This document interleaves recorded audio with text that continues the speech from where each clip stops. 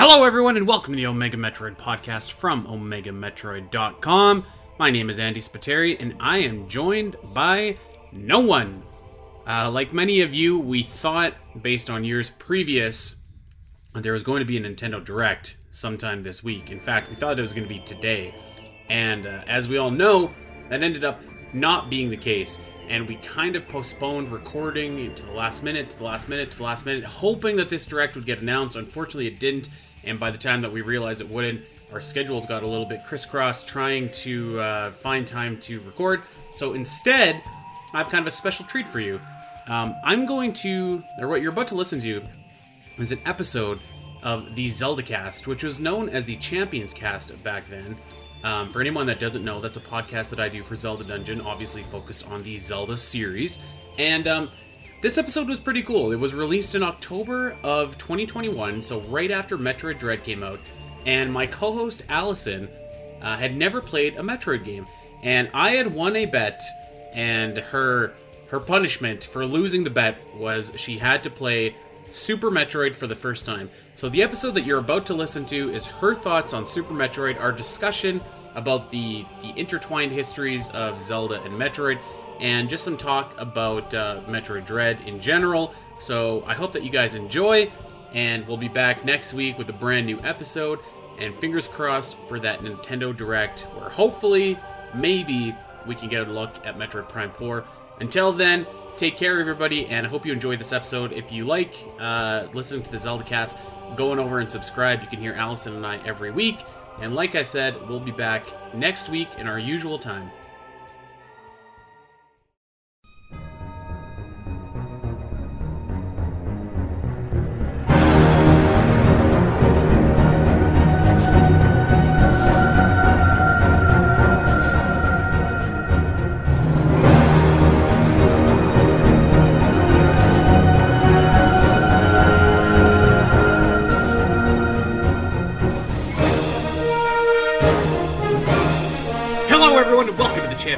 Here on ZeldaDungeon.net. My name is Andy Spiteri, joined by Allison Aletha. Al, how you doing? You're a little bit tired, I assume, hey? I'm recovering. I'm tired. I stayed up late playing this game that we're going to talk about today. And also, I just want to say to everybody who wanted me to play Super Metroid and knew what was going to happen at the end, you're all in trouble. Wow. You're all in trouble, and I may never forgive you. We were kind of talking about the baby Metroid and baby Yoda. I know. Was that on the show or was that in Discord? That was on last episode, and I was talking about an octopus, and you were right. It's definitely not an octopus. It's more like It's not even it's like a jellyfish. It's this. We'll get into it. All right. So obviously, guys, something major went down this weekend. The first new 2D Metroid game in 19 years. Technically, that's not true, but the first one to advance the story in 19 years dropped. Metroid Dread is finally out, and I'm going to level with everybody listening to this Zelda podcast. We're not going to really be talking about Zelda a whole lot this week. We're going to mostly be talking about Metroid. But our hope is that because it is two people that you listeners know that are so entwined with Zelda, we are hoping that you stick around to hear a Zelda fan's perspective on Metroid. So that way, if you've never tried it, maybe you can consider it. I got Allison to play Super Metroid for the first time, and maybe she'll even get Metroid Dread. We will be talking about kind of the intertwined histories of Zelda and Metroid a little bit, but let's be frank, this is mostly going to be a Metroid show, and next week we'll get back to like the full-blown Zelda, but I mean, man, you only get an opportunity like this once in a blue moon for a Metroid fan. So I feel like we could call the audible, make the exception this week, and really go all in on this topic. Are we okay to cheat like that, do you think, Al? Yeah, for sure. I think I do have a lot of thoughts as a Zelda fan for this game, things I noticed and stuff. So if you haven't ever played Metroid, I'd stick around. Even though you might not have interest, I think you will. So yeah, let's do it. Let's just jump right into it. As you guys may remember, back in E3, when I used science to prove to Allison that Breath of the Wild 2 was going to be shown, even though what was shown was fairly lackluster and not filling at all, as we've talked about many times on this podcast. But science won nevertheless, and Breath of the Wild 2 showed up. The stipulation for me being victorious in our E3 bet was that Allison had to play Super Metroid, and she did.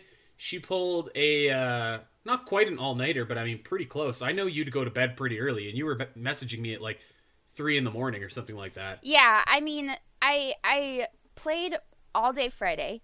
My plan was to play the whole weekend, and then I started playing, and like I said, we'll get into this part, but I started playing yesterday, and several parts made me extremely angry, so I went and took a break for a while, and then I came back, and then I came back in the evening and then played until 2 o'clock my time, so, which is fine because I like to stay up late on the weekends because I have to go to bed so early for work during the week, so it was totally fine. I was okay with that part. It was just the emotional trauma that I experienced throughout that really did me in. So, yeah, I'm recovering. I may be a little delirious, but I have thoughts.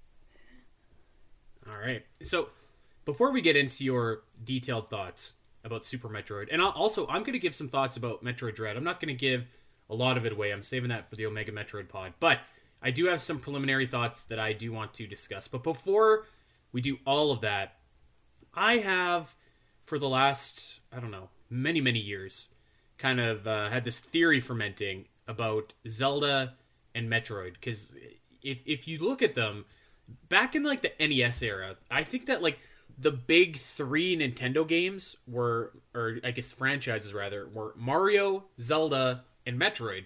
They all did really well on the Nintendo Entertainment System. And then for whatever reason, it seemed like the trajectory of Mario and Zelda went up, up, up, and Metroid kind of went down, down, down. And let's take Mario out of the equation, because obviously we know that that's like the Mickey Mouse of Nintendo, and that was always going to be, a hit. But I have some theories, but I'm curious, Allison, if you can, I don't know, nail down anything, any reasons where you're just like, this is why Zelda became the mega franchise it was, and this is why Metroid never quite got there. I'm wondering if you have any thoughts about that. It's kind of hard to say. I haven't played the first 2 Metroid games, which I think there's 2 before this one, right? And correct. I apologize for any Metroid fans who know all this information. I literally don't know anything about Metroid except now Super Metroid. That's it. That's all my information. So I haven't played the first 2 games, and I imagine that at the time, it's so hard to say as a Zelda fan. I feel like Zelda would have been more compelling of an adventure, maybe a little bit easier. I feel like Metroid is definitely, if I'm comparing Super Metroid and A Link to the Past, which both came out around the same time, Metroid seems harder. So perhaps, Zelda just seemed more compelling, a little bit easier to get through, more colorful, stuff like that maybe it just took off a little bit more, and Nintendo, took that and like dug their nails in and were like, okay, we're going to make Zelda the biggest thing versus, putting a lot more energy into Metroid. That's kind of all I can say on the matter with my knowledge, so I'd like to hear what your theories are. So my theory, and actually before we get into my theory, this just randomly popped in my head, but I feel like it's appropriate. So I was talking about Metroid to my family. We were having Thanksgiving dinner last night. We have Thanksgiving in October here in Canada. So we were having Thanksgiving dinner last night. And my brother-in-law, his girlfriend is big into video games as well. So we always have a lot to talk about. And I was talking about Metroid Dread. And I was telling him about Metroid and stuff like that. And my brother-in-law's girlfriend is like, oh yeah, that looks kind of cool. But like, man, I saw the trailer for that new Kirby game. I'm really excited. And I was just like, ah! That's awesome. But I actually bring that up because I think that there's a point to that. Yeah. In that, so it kind of like what I was saying a couple weeks ago when I cut that scathing promo on Kirby. I really do believe that that's true, where like Nintendo really knows how to promote its kind of like cutesy franchises.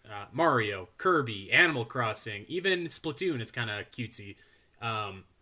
It really has a knack for getting the machine behind those with the plushies and the lunchboxes and the Mario cereal or whatever, right? Whereas Metroid and Zelda they were very different. Like one was a space sci-fi, and then the other was kind of this like almost medieval fantasy world. Mm-hmm. But then, yeah, one of them took off and one of them didn't. And for years, I've always kind of like tried to wrap my head around why that was. And I do think that Zelda is probably closer to that traditional like cutesy kind of presentation that we know Nintendo really favors, particularly after the Wind Waker came out, and when you had that other aesthetic presentation that they could, make the plushies of, make the marketing material of, et cetera, et cetera. Mm-hmm. But I feel like there is a lot of other circumstantial, I don't know, evidence or just happenings around them maybe that maybe helped push Zelda over the edge and maybe held Metroid back a little bit. First and foremost, you have to realize that, like, back on the NES, I think that Metroid is in the top 10 selling NES games. I could be wrong. Maybe it's top 15, but, like, it's pretty high up there. It did almost 3 million units compared to the original NES Zelda. Again, I'm pulling this from memory, but I think the original NES Zelda did, like, 4.5. So it's not like this ginormous gap that you actually might think. So it would stand to reason that Metroid would have gotten a sequel.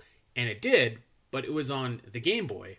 And I feel like maybe that hurt it a little bit because I think that for a long time there was a perception among fans that maybe the Game Boy games were not as important, or maybe they were just not worth playing because they were, typically smaller scale adventures. I'm not sure. But then you go on to the Super Nintendo, and you mentioned that Metroid and Link to the Past came out in and around the same time, and it's actually a lot longer in between games than you might actually think. Oh, okay. So, A Link to the Past came out in Japan in 1991, and then in 1992 in North America, whereas Super Metroid came out in the tail end of 1994. And this is, I'm pretty sure, if the Nintendo 64 had not been announced already, it was being rumored and talked about. So, like, I feel like it was already kind of living in the shadow of the N64. And then, of course, they skipped the N64 Metroid title, whereas Zelda got this, amazing, incredible Ocarina of Time game, and then, the Majora's Mask follow-up, and all of that. So, I feel like that really kind of derailed some of the momentum that Metroid had. I think Metroid got it back in the GameCube area with Metroid Prime and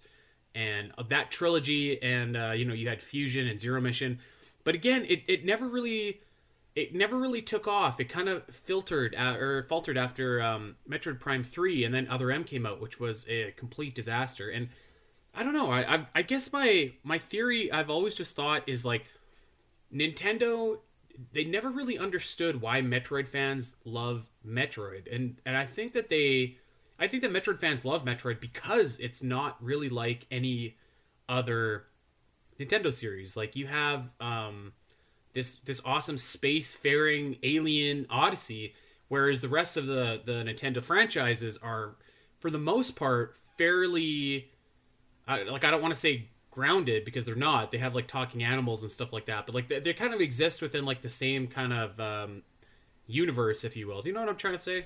I think I understand. This is definitely visually... There's like some common themes, yeah, I guess. Yeah, exactly. Visually, like a lot of other franchises, they are much prettier to look at, cuter to look at. You kind of get a little bit of a better feeling while you're playing it. I know that some games in those series are not, as pretty, as flashy, but Metroid definitely has like this kind of gritty... visual to it and feel to it, at least as I've seen in this one game alone. So I could understand what you're saying there, and what you said about the time frame of when A Link to the Past came out and Super Metroid came out. I didn't realize it was like basically 2 years apart, and I think that is probably the failing there, is they should have come out a lot closer. And yeah, because I think because of that huge gap, people kind of forgot that it was there. They were kind of like, oh yeah, Metroid's a thing, coming out 2 years later after this amazing epic of A Link to the Past. You know what I mean? Mm-hmm. So I definitely think that hindered it. So yeah, I think that the thing that I've always kind of landed on is that I feel like Nintendo really never understood why Metroid fans love Metroid, and then like a lot of other circumstantial things around it, and like some really bad timing too, because there's like in Zelda, you've never seen a game freeze like you've seen in the Metroid series. I think the longest that we've went between like big releases was, I don't know, a couple years, maybe like 3 years. Like from A Link Between Worlds to Breath of the Wild was 4 years, and that's the longest one that I can remember. And there was like Triforce Heroes in there, and there was Twilight Princess HD and Wind Waker HD. So that doesn't even count. Like in Metroid, you literally have 8-year gaps where there is nothing, like no new games, no nothing, which makes it hard to kind of sustain momentum and credibility, I feel like. So, anyways, those are my long-standing theories about why these franchises never really took off, like, or why Metroid rather never really took off like Zelda did, which is funny because like you can literally trace them back to 35 years ago this year and kind of watch the differences between them and how the trajectories, kind of change and at times intermingle, but then go in opposite directions. So I've always thought that that's really fascinating because these are like obviously my two favorite franchises ever. So it's an interesting correlation. Yeah, it is definitely a thing to think about, and it kind of makes this year make sense, and I feel like that's going to be our next topic here. Yep. Go for it. Like, okay. Yeah, like the 35th compare anniversary. Metroid 35 and Zelda 35. Yeah, exactly. I feel like this year and the marketing for Metroid Dread and the announcement of it, the hype for it, the push for it on Nintendo's social media over the last few days, especially when you compare it to Age of Calamity DLC, which has been very minimal. And we were talking about that a couple weeks ago. We're like, this is kind of weird. They last year they were posting something once a week, and this year they're not really doing much. And I think it makes sense because maybe Nintendo knows that they've kind of been doing Metroid a little dirty, and they wanted to hype it up. They wanted to give Metroid fans, this big, amazing, comeback, if you will, for Metroid. You've got the game that is visually just very great looking. From the trailers that I've seen, the music looks great. The tension looks great. It definitely, and I can't speak for the other, handful of games in between 1994 and now, but it definitely has upped its game, effects and visual wise.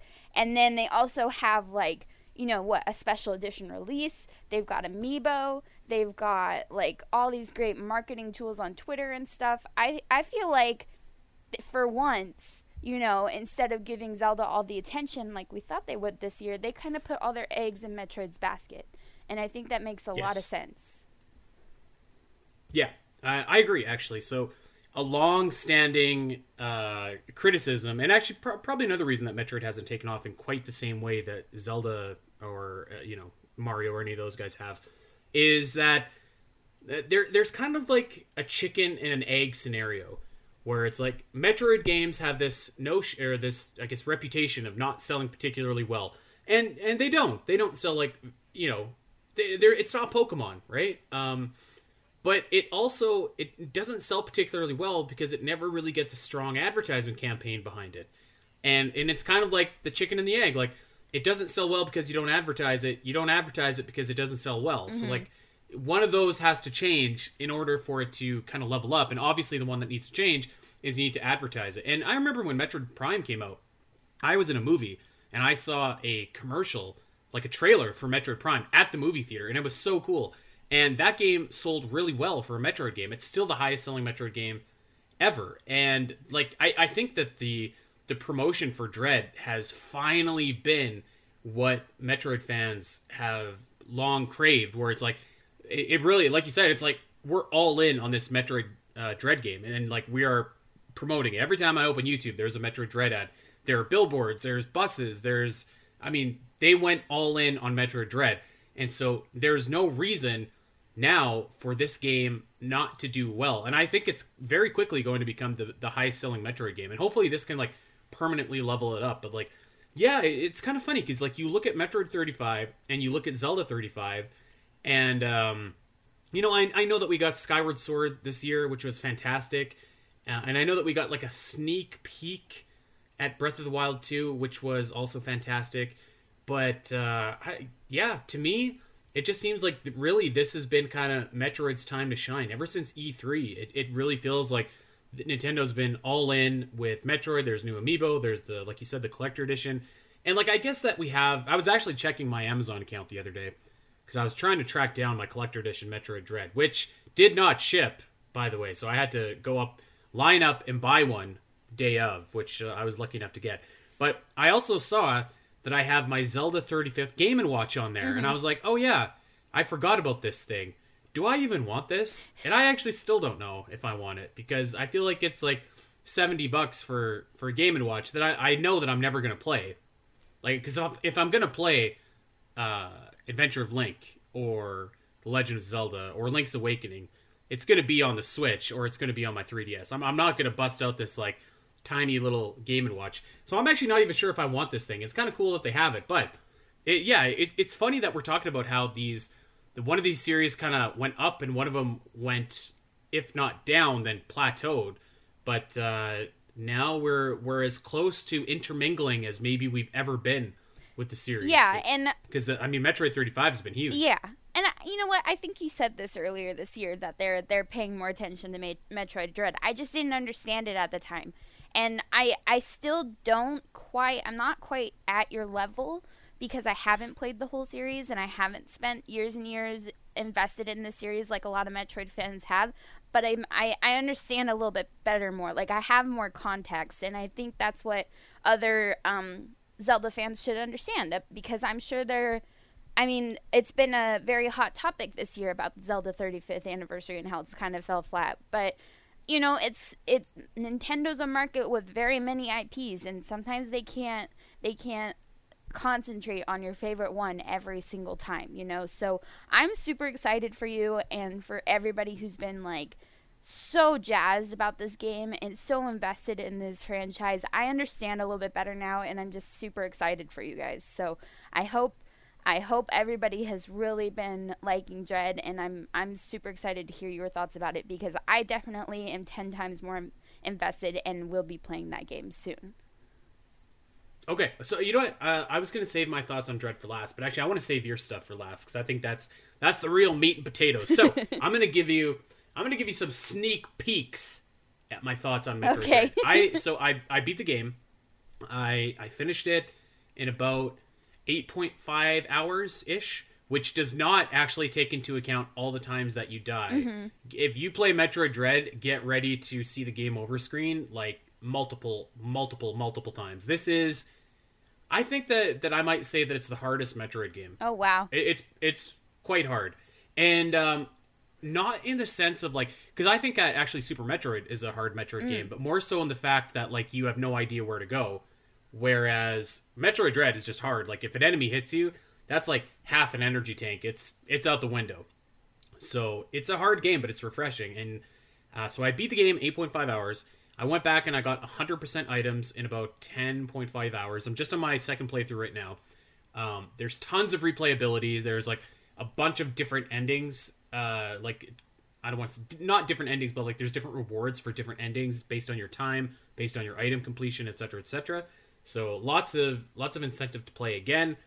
I think that you could make a case and say that this might be the best Metroid game. I think that for me, nostalgia would probably put Super Metroid over the edge, but like this is like it was awesome. It was really, really good. Few things that I'm gonna kind of pick apart, but certainly nothing that would cause me to say like, oh, this is a bad experience. For the most part, it was just like so awesome. And Allison, you get to see Big Daddy Kraid come back, and I want to hear more about your adventures with Kraid. But I've always been a big Kraid fan. Ridley comes back in like every Metroid game, and I've been campaigning for Kraid to come back for years. So when I saw him pop back up in Metroid Dread, it was absolutely. I popped off. I was just like, oh my god, this is awesome. Nice. So yeah, it's such a really, really great game. It looks awesome. It runs awesome. Totally worth the wait. And the ending was nuts. It was nuts. I mean, I was already sold, so I'm excited. I'm not really looking forward to the difficulty because I had a very hard time with Super Metroid, and maybe I'm just a weenie or something, but like sometimes really difficult games just make me. It's funny because I never thought I was a rage gamer, but I very much was in the last 2 days. And you know what's funny is like from my understanding, you were telling me that Metroid Fusion, is that it, was the hardest one. No, so other people were telling me that. Yeah, I've heard that Metroid Fusion is like the hardest Metroid game, and I actually think that it's pretty easy. But because there's two different types of difficulty in Metroid. There's the difficulty of enemies hit you hard, and then there's the difficulty of I have no idea where to go. Yeah. Certainly in terms of I have no idea where to go, that doesn't even exist in Metroid Fusion. You always know where to go. Okay. And if you're competent at Metroid, I think it's easy, but maybe I'm just like super awesome at Metroid. I don't know. And you know what? I have a very fun. Oh, this is gonna make some people mad. I have a fun hot take later on this episode, and it has to do with that. It has to do with how efficiently you could play these games. All right. Well, Allison. Yeah. We've talked about Zelda. We've talked about Metroid Dread. We've talked about the intertwined histories of our two favorite franchises. Well, my two favorite franchises. Let's finally get to it. You played Super Metroid. You ordered a pizza on Friday. Yeah. You stayed up. What did you think? I'm going to leave this show to you. You can kind of structure it however you want, and I can respond if you... Yeah, the ball is in your court. Tell us what you thought about playing this game for the first time, and maybe why anybody listening to this that has not played it should give it a go, and what to expect. Okay. Well, first of all, let me just throw out this disclaimer. Once again, I apologize. I don't have that much information. You know what's funny is sometimes I watch TikToks, and I know you're not a huge TikTok person, Andy, but other people are. And I see TikToks where people are having their first reactions to things like Harry Potter, Star Wars, Lord of the Rings. And I'm like, how have you gone your whole life? These movies have started like, you know, Star Wars forever ago, and then Harry Potter and Lord of the Rings, 20 years ago. And how have you gone your whole life without knowing these spoilers? I was that person with I had no idea about anything in Metroid. So I apologize. I also don't know the names of anything, so just keep that in mind. Andy, I might be like, hey, I'll help you. What's this wormy boss's name or whatever. I'm also going to pull up your guide so I can have some help. But so there's that, everybody just bear in mind and bear with me. I actually really, really liked this game. It was a lot of fun as a whole, I would say. There was a lot of parts that I rage quit. It was hard. And I do remember coming back to A Link to the Past, several years after my initial playthrough and being like, this game is a lot harder than I thought. And I feel like Nintendo just went and took, some of the better games of these series and we're just like, we're going to ramp up the difficulty level for you guys just to make you mad. But I really enjoyed getting to know this series, I guess, with this game. And I think it was probably the best game that you could have had me play for my first time in the Metroid series, because I don't know if I would have got the same enjoyment from, the original Metroid or anything else for that matter, because I might have been even more lost. But I felt like this was a good starting point. Would you say this is what you would tell most new people to play? So I was going to jump in quick, actually, because you mentioned that. So I think that there are 3 games that are really good entry points into the series. Probably the absolute best entry point to the series is Metroid Zero Mission. Okay. And that is because it's chronologically the first game in the series, so you have that. Not that the story of Super Metroid and Zero Mission are like 90% the same story. But Zero Mission it's quite easy. You always know where to go. It's just like a good little game. It's a good entry point. It's the only problem is that obviously it's not really widely available yet. So I see. It's not. I guess you could buy it on the Wii U, but I think that nobody wants to dust out their Wii U. Super Metroid is obviously another excellent entry into the series. That was my entry into the series. It's probably like Metroid in its truest form. There are some aspects about the controls of Super Metroid that haven't aged as gracefully as other aspects, and that's a lot of it's to do because of the lack of buttons on the original SNES controller. And I'm anticipating you bringing that up later in the show when we talk about it. But I think that, like, in terms of, like, atmosphere, exploration, the bosses, and just kind of, like, learning the language of Metroid, if you will, I think that Super Metroid is top of the list. And, like, kind of on its own thing, too. But another great entry into the series would be Metroid Prime. I see. And that one is just because it's so...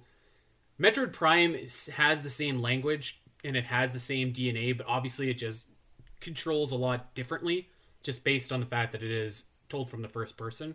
So I think any of those three would actually be a decent entry into the series. Of the three, I think that Super Metroid is probably the most difficult. So I'm curious if, like, when you're saying that you found it difficult, do you mean in terms of the enemies or in terms of not knowing where to go, or both? A little bit of both. I don't think, like, the majority of the enemies that you see are particularly hard. It was definitely the bosses that were very difficult for me. And this was actually my first time using the rewind feature. And let me just tell you, I used it very heavily. You got to play Adventure of Link using that. It completely changes the game. It really does. God, gross. So, I mean, I used that a lot, especially with the bosses, but also a couple times where I found that I was lost and I wanted to sort of. So I would definitely say not knowing where to go. And that, I feel like it's an odd thing to complain about because it's a game that came out, nearly 30 years ago. So thank you, Super Metroid, for reminding me that I'm almost 30. And, like, it's such a weird thing to complain about, but I feel like a lot of information was severely lacking in this game, and I'm sure that they've progressed since then. Like, the Metroid games are a lot more informative about the name of your enemies, the name of your bosses. Then the names were on when you opened up the map of the different areas. The names were there, but I kind of wish there was I don't know, like a sign saying, hey, this way to Brinstar. You know what I mean? Right. Also, the fact that if I didn't have your guide, so Andy Spiteri here has written a complete 100% guide to this game.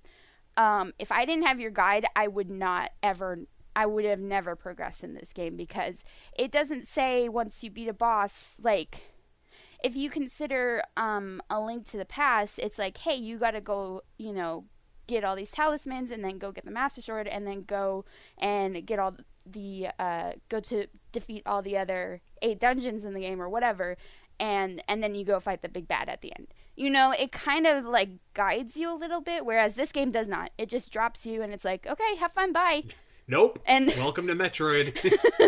And I was like, I didn't like that. I'm sorry, I'm just not that I guess intuitive with games where I'm like, okay, I beat this boss and I got this item. I guess now I should go, back up to Norfair or Brinstar and, like, go get other items or progress differently in a different area because it just didn't explain anything. So I was a little bit frustrated with that, and I'm hopeful that is fixed later on. Is that fixed? Well, I mean, kind of. And actually, to back up to your first point about enemy names, map names, and stuff like that, I think that it is kind of important to remember as well that this was... When you play SNES games, that's kind of a casualty. One of the things along the years that doesn't come with SNES games anymore is, like, the manual that would have came when you bought the game or when you rented it from Blockbuster or something, where it's just like, hey, you can hold down A to dash, or, like, you can, like, this is called a gamer, or this is called a side hopper, or whatever. So a lot of that information that is in the manual isn't in, like, the digital game in 2021. So that is unfortunately kind of a thing that we need to contend with. But I mean, in terms of, that's a Metroidvania. Like, it drops you down, and typically you don't really have a lot of direction where to go. Now, the thing that you need to do is really study your map and see when if you can look at an area and you can see, like, I advanced here, but advancement stopped. I wonder if now that I have this new item, I can advance further. Mm-hmm. That's kind of the hallmark of a Metroidvania. I will say that Metroid Zero Mission, Metroid Prime, a lot of these newer Metroid games do kind of give you a slight indication of where to go. Like, for example, in Zero Mission, you can find a Chozo statue that will direct you to a point on the map. It doesn't say anything else, but it's like, this is a point of interest. Make your way here. And it tells you how to get there. And Metroid Prime will do the same thing, where it says, like, hey, something is happening in this room, 2 areas over and across the map. It doesn't tell you how to get there, but it tells you that this is the general direction that you need to go. And that's very much kind of the core DNA of Metroidvanias. So I want to say that it does get a little bit better, but also kind of sort of not. Like, in a Metroidvania, this is true for Castlevania or Hollow Knight or Ori, it really is up to you to, like, study your environment and, be inquisitive to see if, now that I've got the speed booster, can I get past this area where previously I couldn't. Mm-hmm. Okay, I can kind of see that, especially now that I know what a lot of the items and upgrades do, which was another factor I was frustrated with, because I would get, like, the morphing ball, and I'm like, what the heck do I do with this? Like, there's no little ditty if I pause and look at Samus's suit that tells me what the heck this thing does. Or the Varia suit, that's like the first suit upgrade. I didn't know that you could go into, like, toxic areas with that. I had no idea. I love that you call it the morphing ball. I take for granted, like, just it's called the morph ball, but, like, it's called the morphing ball in Super Mario. Oh, yeah. I'm sorry, I didn't mean to try. I just love that. That's fantastic. I mean, well, for real, like, there's nothing that really explains what these upgrades do, which is a little bit frustrating, because I also didn't know that you could, like, break through walls, and I keep in mind, Andy, I was trying to play this game a lot by myself before I would go to your guide. I went to your guide, like, once I was lost. So once I actually read what the heck these items do on Andy's guide, I was like, oh, okay. I didn't know that I could break through the wall above me with the screw attack. You know what I mean? So I found that a little bit frustrating, and I guess for certain players that is kind of nice, because you get the freedom. I know people complain about the linearity of Zelda games, but with Metroid, you kind of get to explore and figure out for yourself, what these things do, what areas you can finally unlock, that sort of thing. And I get why players like that. For me, I'm just worried that I'm like, do I know everything that I'm actually supposed to know at this point? Is there something that I'm missing? And I will always have that fear or that concern while I'm playing the game, because, like I said, there are some things I just didn't get. Is that also something that is, improved upon later? Oh yeah. Okay. I think that's a casualty of just being almost a 30-year-old game. Yeah. But I totally agree with you there. I think that, like, as a veteran fan, like, I kind of take that for granted, because I know that once I get the gravity suit, I can go in lava. And, like, I know that once I get the morph ball, you press down twice and then you're rolling along your way. But it really doesn't do a good job of kind of explaining how to use those properties.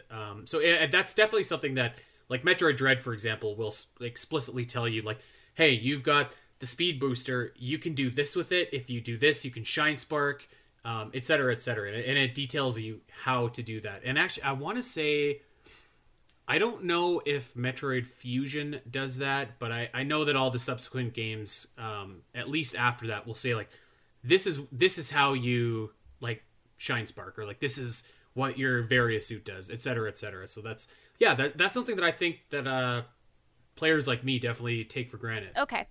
Yeah, so that's cool. Yeah, definitely if you're into Metroid, you would understand those things. I didn't. So it definitely, as far as how I initially wanted to play this game, I kind of just wanted to get through it and get a broad understanding. But I feel like now that I understand everything a little bit better, I probably could go back and see a lot more than I saw, because there were other things like, and these are comparable to things in Zelda games, like bombable walls, invisible walls, areas where you can see a hint in Zelda and you're like, oh, I can get there. And it was funny because I was reading your guides and you're like, this wall is begging to be bombed, and I'm like, it looks just like the rest of the walls. It looks exactly the same. I have no idea what you're talking about, Andy Spiteri. So I feel like that was also a little bit frustrating, where I was just like, I don't know these games, so how am I supposed to know that I can go down here or up here? And what I liked is that in some areas you could get the map a little bit earlier and you could see, oh, there is a room over here. So I do know that I need to go through an invisible wall here. So I did like that. And I wish that they had the map early on everywhere. Because I feel at some points I was getting the map at the end. Like, I think it was Norfair. I was like, oh, thanks. I got a map at the end of being done with Norfair, which I got lost in for 3 hours. Oh, boy. What, just out of curiosity, what was your completion time for the game? You know what? The game said 6 hours, but it wasn't taking into account how many times I died, rewind, I see. Sat there on my phone trying to figure things out. I want to say it was like 14 to 15 hours. I was, how old would I have been? 11 or 12 when I played Super Metroid for the first time on my SNES. I was like 17 hours until I beat the game, and I wasn't even close to all the items. Oh, so yeah. I can definitely feel your pain. I didn't. And back then, like, all that existed was like a GameFAQs guide, and it wasn't very good, and there was no pictures, there was no routes or nothing like that. So yeah, I feel your pain there for sure. Yeah, and I also didn't go for 100%. That was another thing where I started to, and I was like, you know what? I have time in the future to do 100%. For now, I'm just trying to get through the game. So I got 50%. Right. So I felt pretty good about that. Yeah, that ain't bad. Yeah, I thought that was pretty cool. And, some things were easier to spot than others. So I will compare the two series and say that they have similar ideas as far as, like, secrets, how to defeat enemies, how to conserve your life, and, ways to prepare before a boss battle. That kind of stuff, it's all very similar. So I was, like, getting all the Zelda feels while I was playing, and I really enjoyed that. I did like a lot of the visuals. The music was actually really good. I really liked the music. And I felt like the Rex ship felt very piratey. And the Ridley's Lair felt very Hyrule Castle at the end of the game, so I knew I was getting close. So I appreciated the music for what it was. And then also I appreciated some of the areas were very subtle with its music, so I was able to, like, concentrate instead of be focused on, really bombastic sounds. It was more kind of in the background while I was trying to think. So I really liked that, actually. But that's all like technical stuff in the game. For, like, the story, I thought it was kind of interesting because if you compare it to A Link to the Past, I feel like that was when Zelda really started getting its stride as far as storytelling goes, and it really had this big, attached story to it, as well as the adventure. I feel like Super Metroid, if I could guess that the first two games didn't have a lot of information, it was trying to start a story, and I was like, oh, look, there's the baby Metroid. I'm super excited to see him when we were talking about him last week. And, and I was like, oh, but is he evil? I was kind of a little worried. And you know what? I'm gonna interrupt you just for 1 second, actually give my 2 cents on something. Okay. I think that the story of Metroid really started in Metroid 2, actually, for the Game Boy. Because Metroid 1 was kind of your standard, like, the space pirates have got these Metroids, and they are using them for evil purposes. And it didn't really give you a whole lot of background information on what a Metroid was, who created it, the Chozo, anything like that. Whereas in Metroid 2, the story is very simple. It's like, Samus must eradicate all the Metroids, and that's your premise for the whole game. But the ending of the game, which Super Metroid kind of outlines in the opening prologue, where the baby Metroid hatches, and it's all cute and floating around Samus, and it thinks that Samus is its mother. That was, like, very much set up the story for, like, Super Metroid, Metroid Fusion, and Metroid Dread in a lot of ways. So, like, I think it actually really started in Metroid 2. Okay, and that's fair. I wouldn't have known that. So, I think that it was, like, getting its footing, I feel. But it still wasn't detailed enough for me because I was left with a lot of questions. And I think that's fine because it was only the third game in the series. I think if you were a Super Metroid fan, like, not like Super Metroid, but like an actual real hardcore Metroid fan at the time, you were also very interested in more of the story. And maybe there was more background on Samus and who the heck Mother Brain is and what the heck these Metroids are, in those first 3 games that I don't know about. But I feel like I definitely was wanting more by the end. I feel like the story was mostly about Samus and Baby Metroid. So that's kind of... Pretty much, yeah.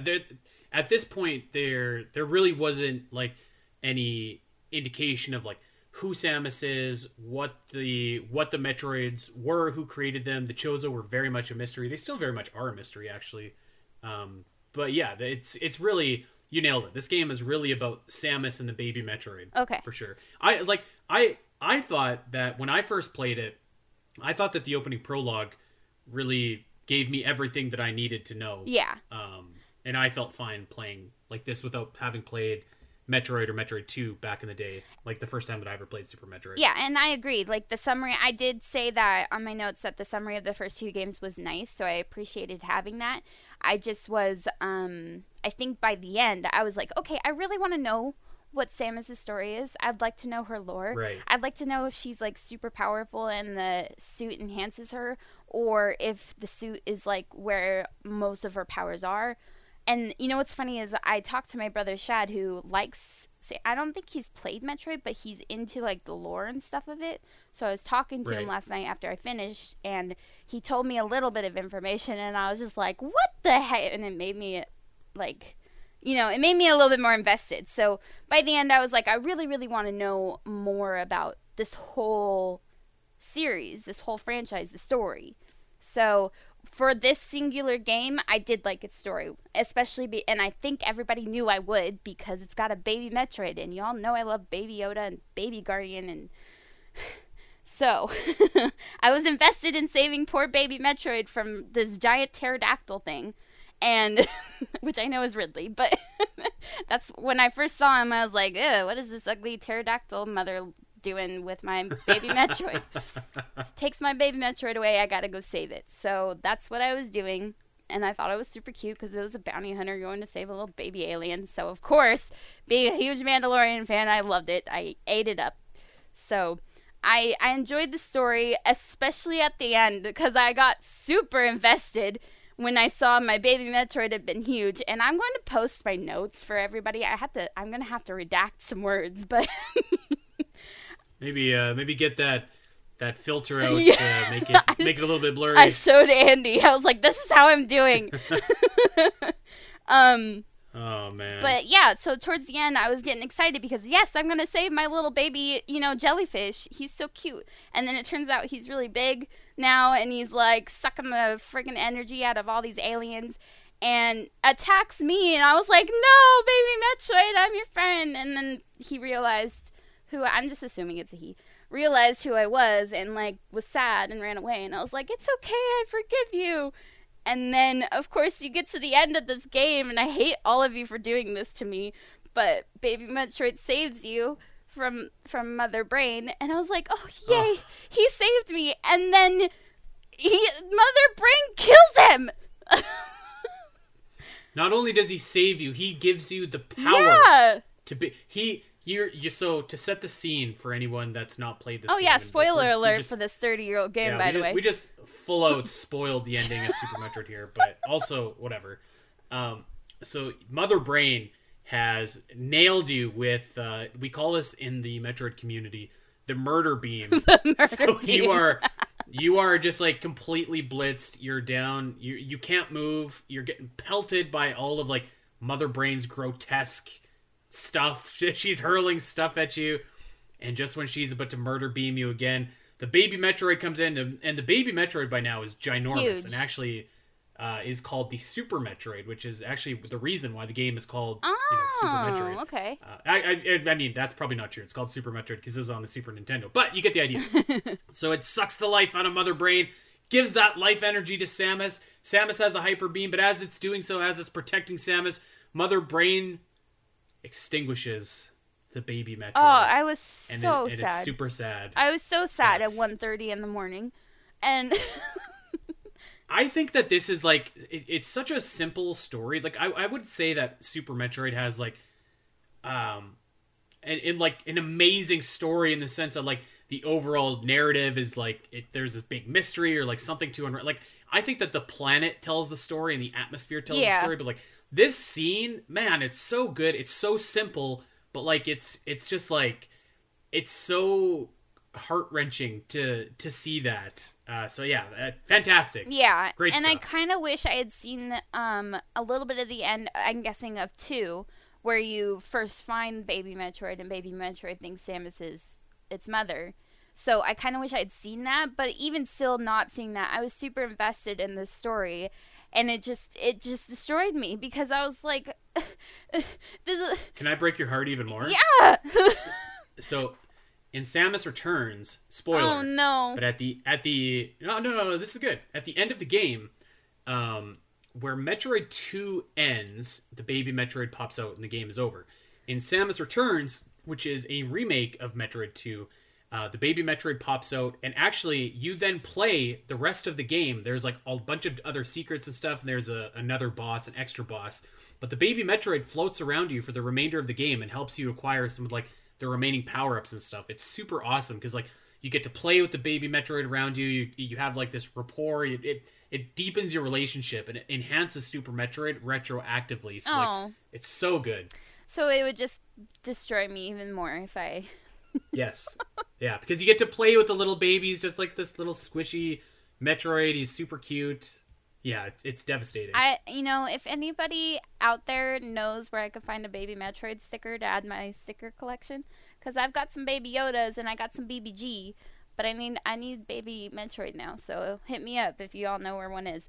But yeah, it was just like, it was so heartbreaking, and I was ready to destroy that bee, and I did, thank God, and I completely was just like screaming at her at the end, and the Mother Brain, and then I had to escape, and I thought that part was cool because it was reminiscent to me of Ocarina of Time, so it was kind of dope. It was a long way to go though, so I got lost and definitely blew up my first time, but then I just rewound and redid it, retracked my steps, and got to my ship, and that's how the game ended. So overall, like, if I took out all the parts that kind of annoyed me, even the parts that like made me rage quit, I felt like this was a super solid game, and it helps me feel a little bit more invested in the series as a whole, for sure. So I want to hear about those rage quits. So like, where did you get that you were just like, I'm not playing this anymore? Okay. First of all, this game doesn't explain anything to you. Just if I haven't said anything about that before. But you know what's so funny is video games have taught me that I need to be prepared for boss battles. I need to go in with full health. I need to go in with full armory. And I need to be prepared to avoid all hits, all everything. And I feel like there are 3 points in this game where you're not supposed to do that. You're like, it wants you to get to the brink of death, or at least get to a point where you think you're going to die. Because that's how you progress. And I didn't know that. So my first instance would be Ridley. That was like a solid 3 hours of fighting that guy total. Okay? I started in the morning, and I had so many missiles, so many super missiles, all of these, like, the mega bombs, is that what they're called? Power bombs. What is that?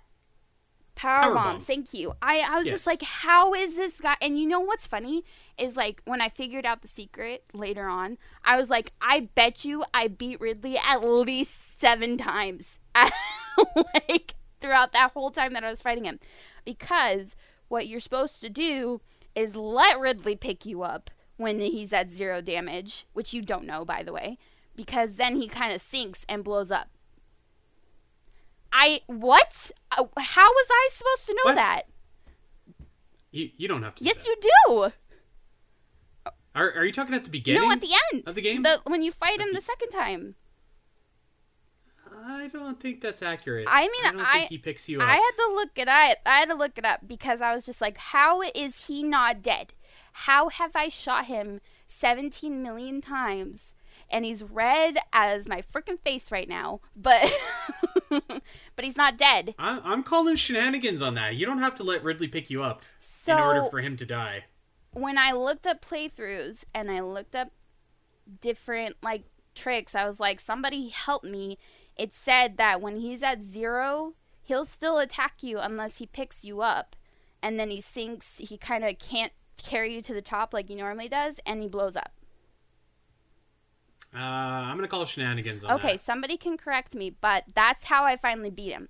I Okay. did the 20. I finally found out that you could do 20 supercharged plasma shots, and then I let him pick me up, and then he sank and died. And I was so mad. I was like, I bet you I killed him a million times and had him at 0, but I didn't let him pick me up. So, because I was like, I can't be picked up, I'll die. No, I'm gonna call shenanigans on that. Okay. But okay. You look that up and tell me. You tell me. I don't need to look it up. I've smoked Ridley and he doesn't pick me up. Maybe you have more like missiles than I do. I did. That could very well be, because usually the last couple times I fought Ridley, I've had like basically every missile in the game at this point because I've been doing my 100% guide. So yeah, but I think even with like the plasma shot, I mean, it doesn't matter. But I'm calling shenanigans on that. I'll when I get my new computer and finally have access to be able to stream, I'll stream it and I'll show you. Okay. I would like to see a different way to kill this guy, because if that really is how you're supposed to do it, how is anybody supposed to know that? Because I was so close to dying so many times that there wasn't a point where I ever wanted him to touch me. It's not. Okay. Yeah, it's not. Well, that was my impression while I was playing. Anyways, continuing on to things that you're never told, I thought I was supposed to avoid Baby Metroid when you first see him again and he's huge, Super Metroid. I was like, I kept trying to go away, and every time I got caught, I was like, okay, I'm going to die, so I'm going to rewind. And I was like, Right. I can't progress. I'm not fast enough to avoid him. So I finally was just like, F it, I'm going to let him kill me. And then, of course, that was the point. He was supposed to notice you when you had Right. like 1 health left. So how was I supposed to know that? And you can avoid him, but you have to be like really, really good. I don't think I've ever done it. oh, okay. But Interesting. it's possible. Interesting.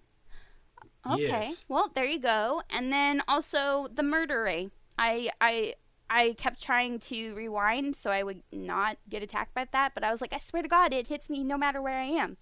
So I would rewind every time I got hit. And in my brain, I was like, if I get hit by this, I'm going to die. No. It's just I get a certain amount of health taken away, and then Baby Yoda comes, Baby Metroid comes and saves me. Baby Yoda flies in. That'd be pretty awesome. With a Bug Brain Baby lightsaber, Yoda. just chops her head off. And like, Okay, I can see those, but I'm going to defend my game here a little bit, whereas obviously when you play it without the rewind, yeah, you get the intended outcome. right. But I can certainly see that for sure. Yeah, and I totally understood that after the fact.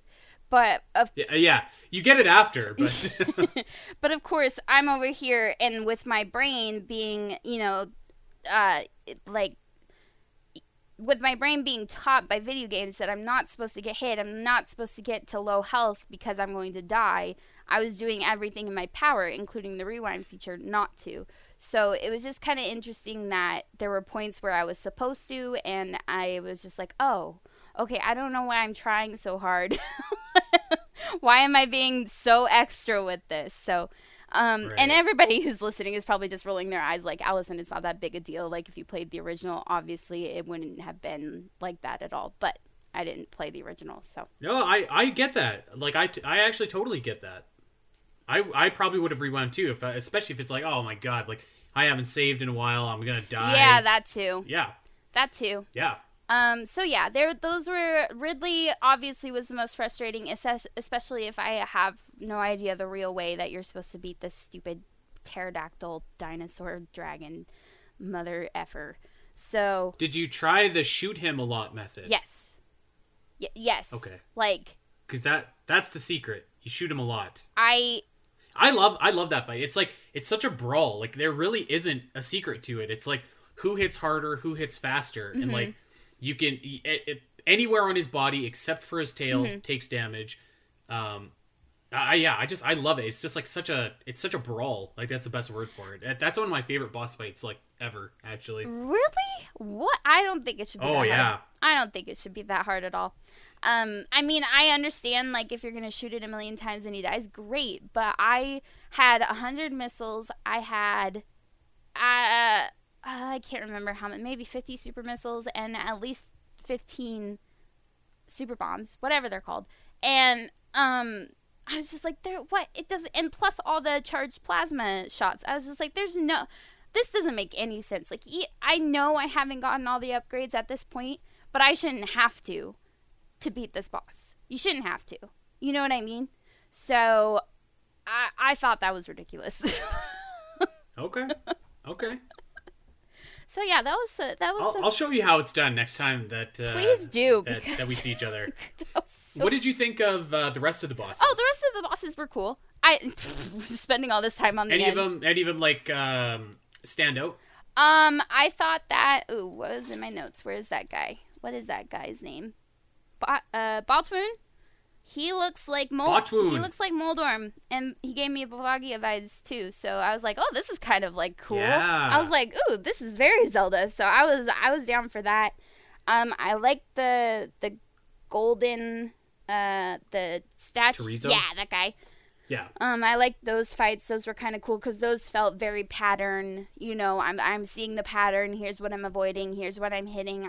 I like the flow of both of those fights very well. Right. I don't remember the other guys' names, but they're all ugly.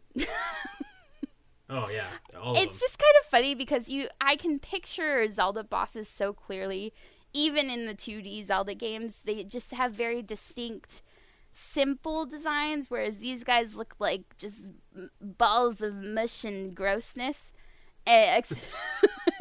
Except for the worm guy, I was like, oh, he's clearly a worm. You know? It was kind of hard to distinguish features on these bosses, which I just thought was funny. The plant one that floats back and forth, what's that guy's name? Spore Spawn. He reminded me of Head Thwomp, the Thwomp Head guy in the Oracle games for some reason. Just kind of gave me those vibes. Just, I don't know why, just kind of the way he moved and you were waiting for a certain point to hit him. But I liked that fight. It was a little bit easier than some of the others. And yeah. I'm trying to remember some of these other guys. Let's see, Dragon. So, did you use the easy method to fight Dragon with the grapple beam? I did. So, I was struggling with Dragon a bit. Oh, God, Dragon's ugly. I just looked him up. He's so ugly.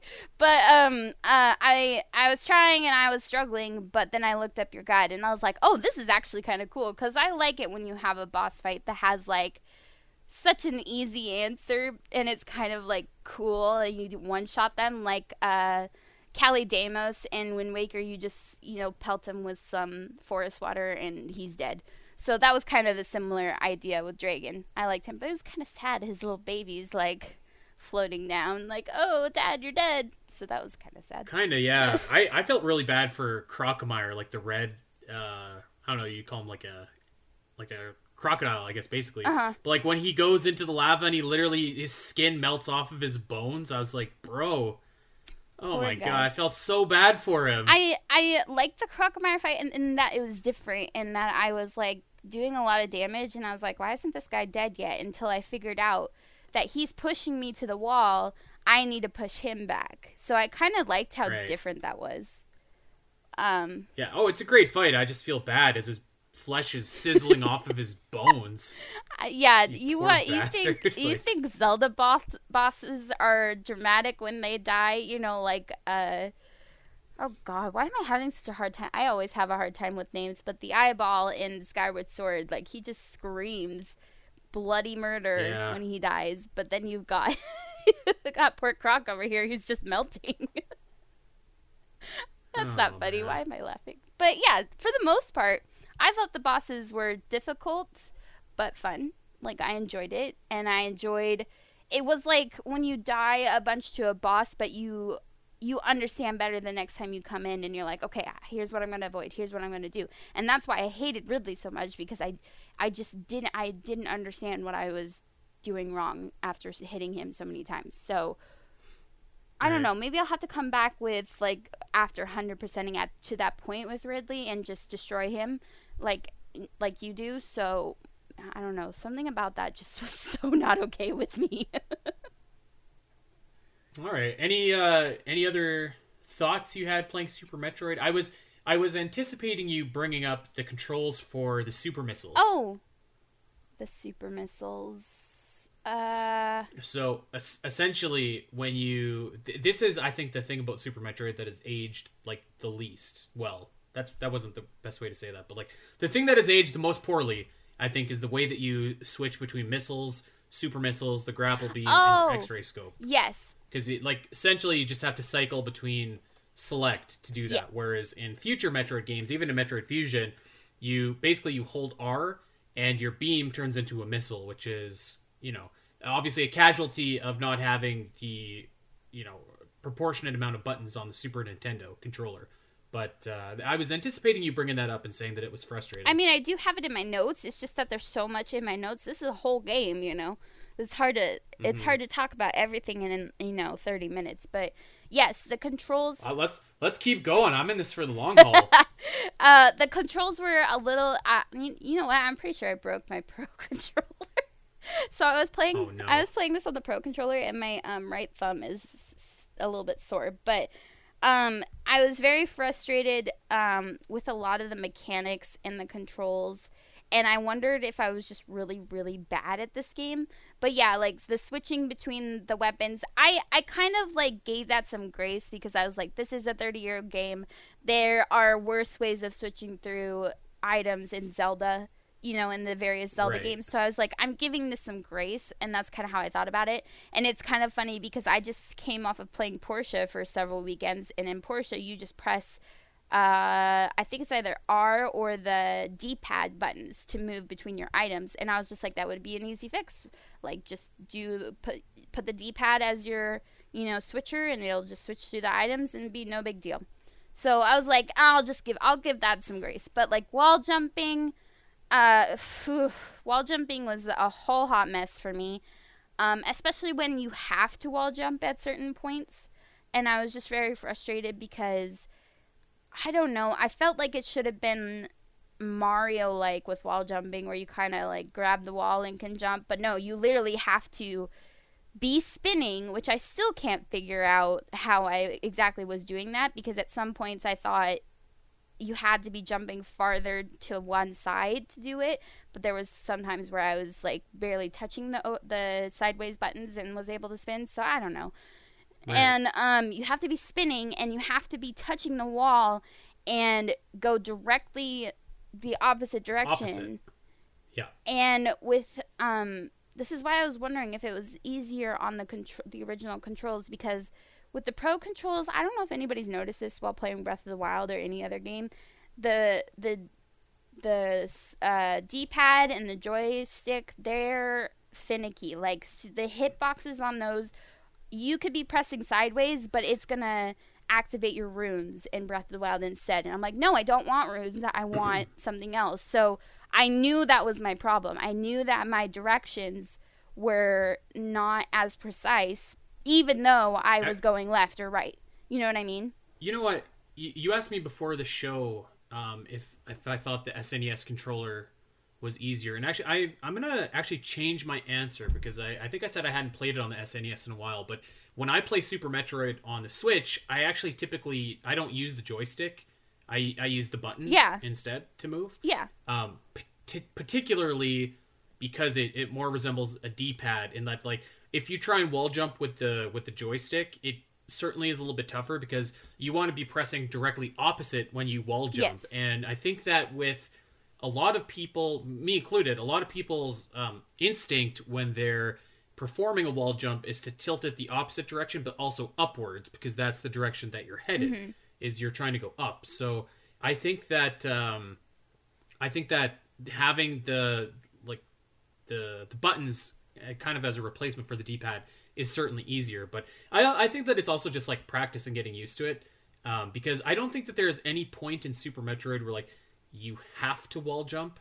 I don't think so. But if you can, then you can actually wall jump straight up. So you can jump, curve, and then hit the same wall and just go like right up. I use this pretty extensively in my guide for some early items if you can get it. So like once you can get it, it's like super, super satisfying. But it certainly does take a little bit of practice. And I think I will say that I want to say wall jumping gets a little bit easier in Fusion and Zero Mission and Dread, but it doesn't have the same kind of like, it doesn't have the same versatility in Super Metroid. So like when you wall jump in those games, you jump the opposite direction and you go like hard the other direction. So there's no chance that you can bend your jump up and then jump on the same wall and go up. Whereas in Super Metroid, a lot of people say that Super Metroid is like a very floaty game. And I guess that's true, but since I played Super Metroid first, I kind of think that the physics of that game are the standard, and like these other games are kind of just like heavy. Oh, so take that for what you will. I see what you're saying. I know exactly what you're talking about. To go back to the D-pad thing, I definitely realized it was easier, but like I said, the D-pad on the Switch Pro controller, maybe it's different on the Joy-Con. It's just finicky. Like I could be pressing left, but it thinks I'm pressing up. So it's dumb, and some people, especially in my streaming circle, know what I'm talking about. So there's that. But as far as the floaty thing, I totally get that, because there are tiny AF platforms in this game that you're trying to land on, especially if you're running, for your life, like at the beginning and the end of this game. And you're like over here spinning and floating through the air, and I'm like, no, I just want to kind of jump on this one platform here, and it's super small and I'm going to miss it because I'm spinning all over the place, So I kind of get that, and it actually makes me happier that it's a little more heavy when you're in the air. I kind of like the thought of that going forward. So right. I'm okay with that. Maybe I'm just maybe you guys are just way better at wall jumping than I am. For some reason, I'm used to like Mario wall jumping. I'm used to Sheik wall jumping in Smash Bros. And that's just, it's a little bit more graceful to you than you need to press directly across and jump. I was just struggling with that a lot. So I think the wall jumping was my big issue. There is a part, I want to say it's in Meridia or whatever, where you do have to, you have to wall jump up this cliff. Like, there's at least one that I know there's no way to go around it. You just have to. And I was like, F, I'm going to be here forever. And I was. But aside from that, I was okay for a lot of the stuff. I really liked the speed boost. I think that is the most satisfying part of that game. Oh, so good. It's really cool, and you just blow through walls and enemies, and I thought that was just awesome, and I loved using it. Did you ever learn how to Shine Spark? I actually didn't. I skipped that. Okay. That is satisfying, is when you Shine Spark and like you're flying like a bullet at people, and then you just like crash through something, and it's so awesome. I kind of wish there's tons of like really awesome Shine Spark puzzles in the series. Yeah, I kind of wish that was like more of a mandatory thing, but I think at that point of the game, I was like, okay, I really need to keep going here and like get to the end at least, and I'll come back and do these things later. So I totally skipped that one because it was optional. I also like the super bombs. What are they called? Why do I keep forgetting what they're called? Power bombs. Power bombs. I like those. Those are cool. They kind of give me. I just am so bad at names, but they give me the Boba Fett and Jango Fett bomb vibes. Those really cool sonic bomb things in Star Wars. They kind of gave me those vibes, and I really dug that item a lot too. So there was definitely stuff I really liked as far as controls and items and upgrades, but obviously there was stuff that I didn't like, so right. I was trying really hard to be graceful with my thoughts about it because I knew it was a 30-year-old game. Okay, well, you're in charge here. Any other notes you wanna bring up, talk about, or the room getting up to Mother Brain is unnecessary. Why does that room... The one where all these projectiles are coming at you and you have to waste all your missiles on these like red wall things. What? Zbestiates is what they are called, and the Rinkas are what is shooting at you. That's actually, so that sequence is the ending of the original Metroid game. Really? Yep, that's the final boss, is that sequence in that room where you have to strike the red barriers like quickly or else they regenerate. Oh, it's super, super tough. Is that what was happening to me? Okay, that makes sense. There's a really awesome skip actually that you can do if you can kind of glitch your way past the first red barrier. The one after it only populates after the one in front of it is destroyed. So if you can skip past the first one, none of them actually populate, so you can just go right to Mother Brain. Okay, interesting. I thought it was unnecessary and stupid, and I was mad because by the time I got to... And you know what? I realize now that there was a point to that room, but getting up to Mother Brain, I was like, this is my final boss fight. Why the heck does this room exist where it's just trying to get me as low health as possible before I fight the final boss? Like, this is just so stupid. Well, that's the final boss. That room. Well, okay.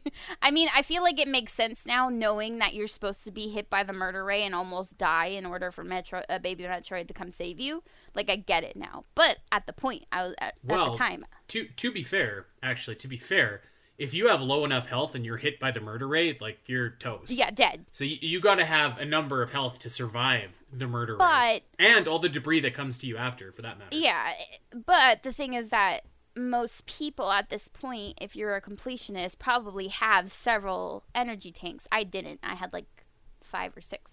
So I was struggling. I just thought that room was so stupid.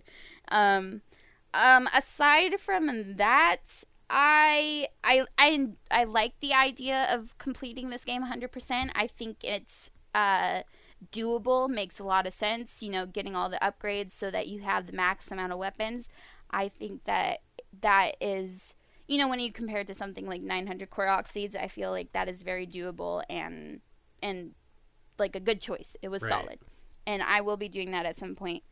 But aside from that, that's a lot of what I have on my notes, though.